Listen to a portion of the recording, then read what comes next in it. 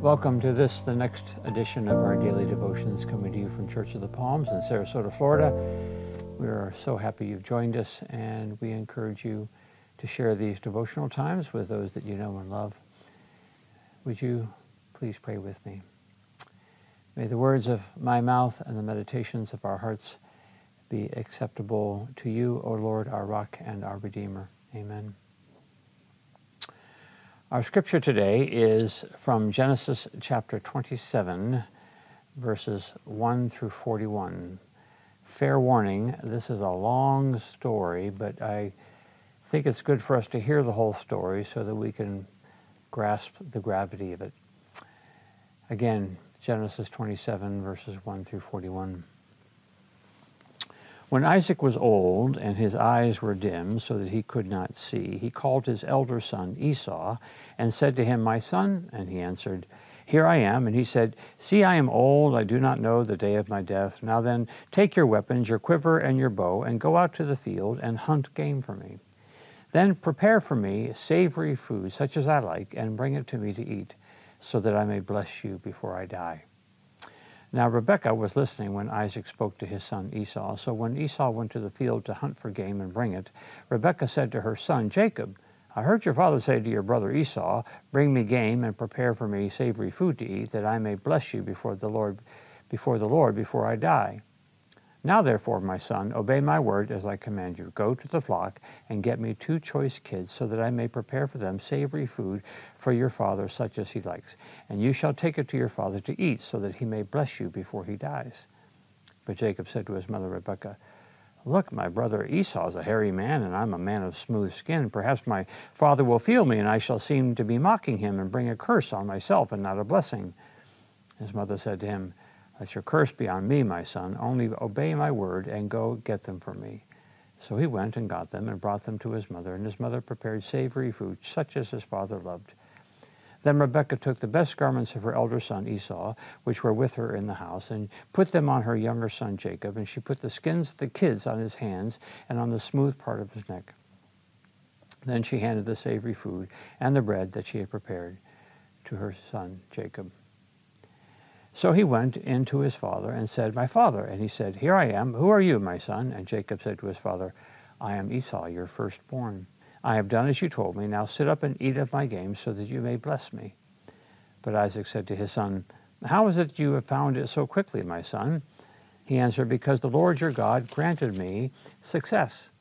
Then Isaac said to Jacob, 'Come near, that I may feel you, my son, to know whether you are really my son Esau or not.' So Jacob went up to his father Isaac, who felt him, and said, 'The voice is Jacob's voice, but the hands are the hands of Esau.' He did not recognize him, because his hands were hairy like his brother Esau's hands, so he blessed him. And he said, 'Are you really my son Esau?' He answered, 'I am.' Then he said, 'Bring it to me, that I may eat of my son's game and bless you.'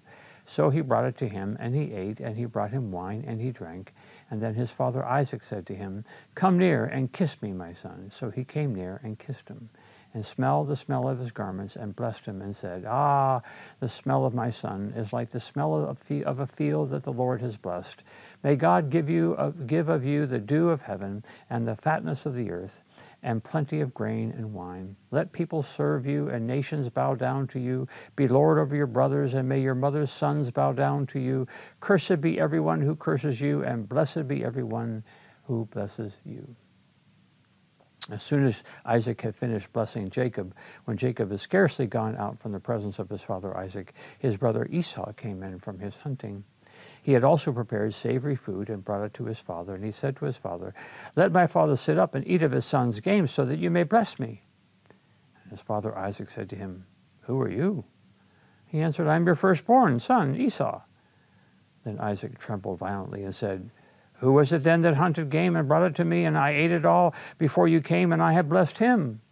Yes, and blessed he shall be.'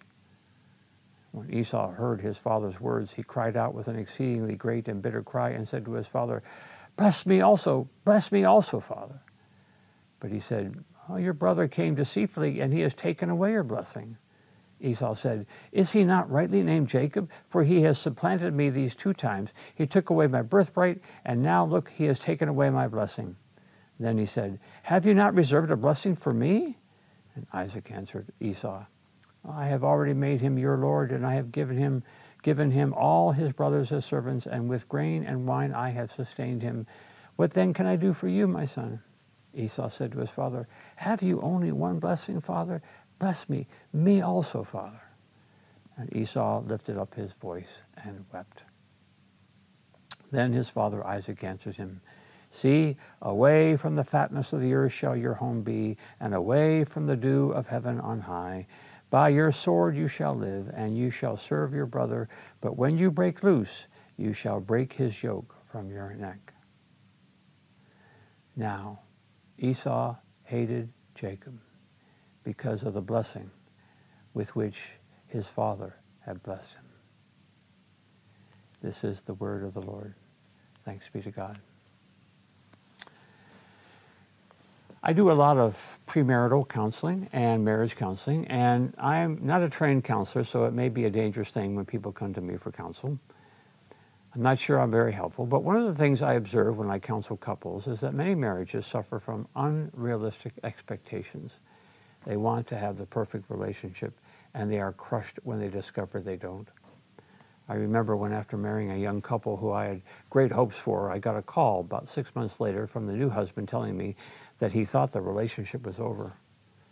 I said, "What?" And I told him to get into my office right away, which he did, and I asked him what seemed to be the problem, and he told me that he didn't think it was going to work because they had had some fights. And I said, "Yeah, so what's the problem?" And he said, "Well, you're not supposed to fight in a marriage." "Yeah," I said, but I told him that disagreements, conflicts, and yes, fighting were very much a part of marriage. And he said, "Well, no, they're not. And I never saw my parents fight ever."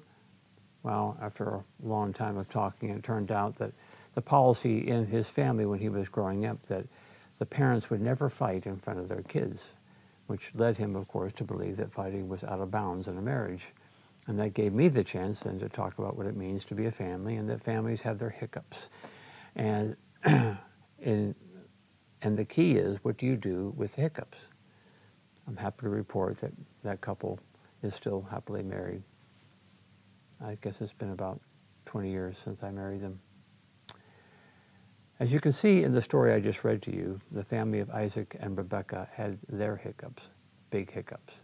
Mother and son conspiring against father and other son, lying, cheating, stealing, the family birthright, the blessing going to the wrong son, Esau feeling cheated, and the whole story ends with Esau hating his brother Jacob.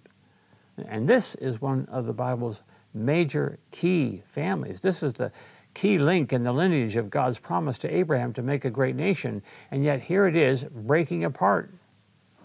What are we to make of this? What does it say that this is one of the big stories in the Bible? Well, among many things, it brings us the good news that no family is perfect, and that God can work through the most broken of families to bring about redemption.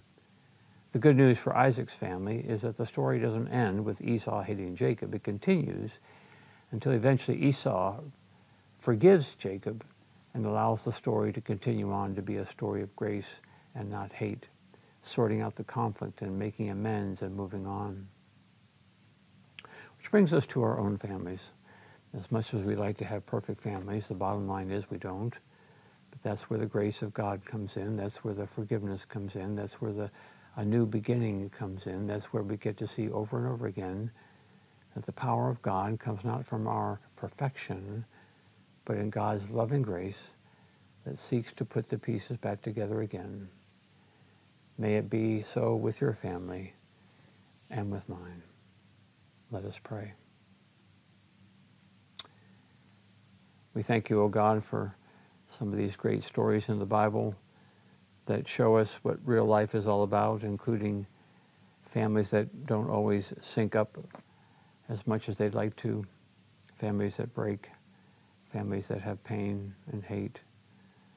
And we thank you, O God, that you are at work in the lives of those families, and that you are always seeking to bring about a new creation, redemption, and a new way of living. And so we pray that you will be within our own families, and that we would not shy away from the fact that all families have some brokenness, And yet all families can be a part of your great plan to bring about redemption in the world. So open our eyes to see your hand at work through the lives of those that we know and love. For we pray this in Christ's name. Amen.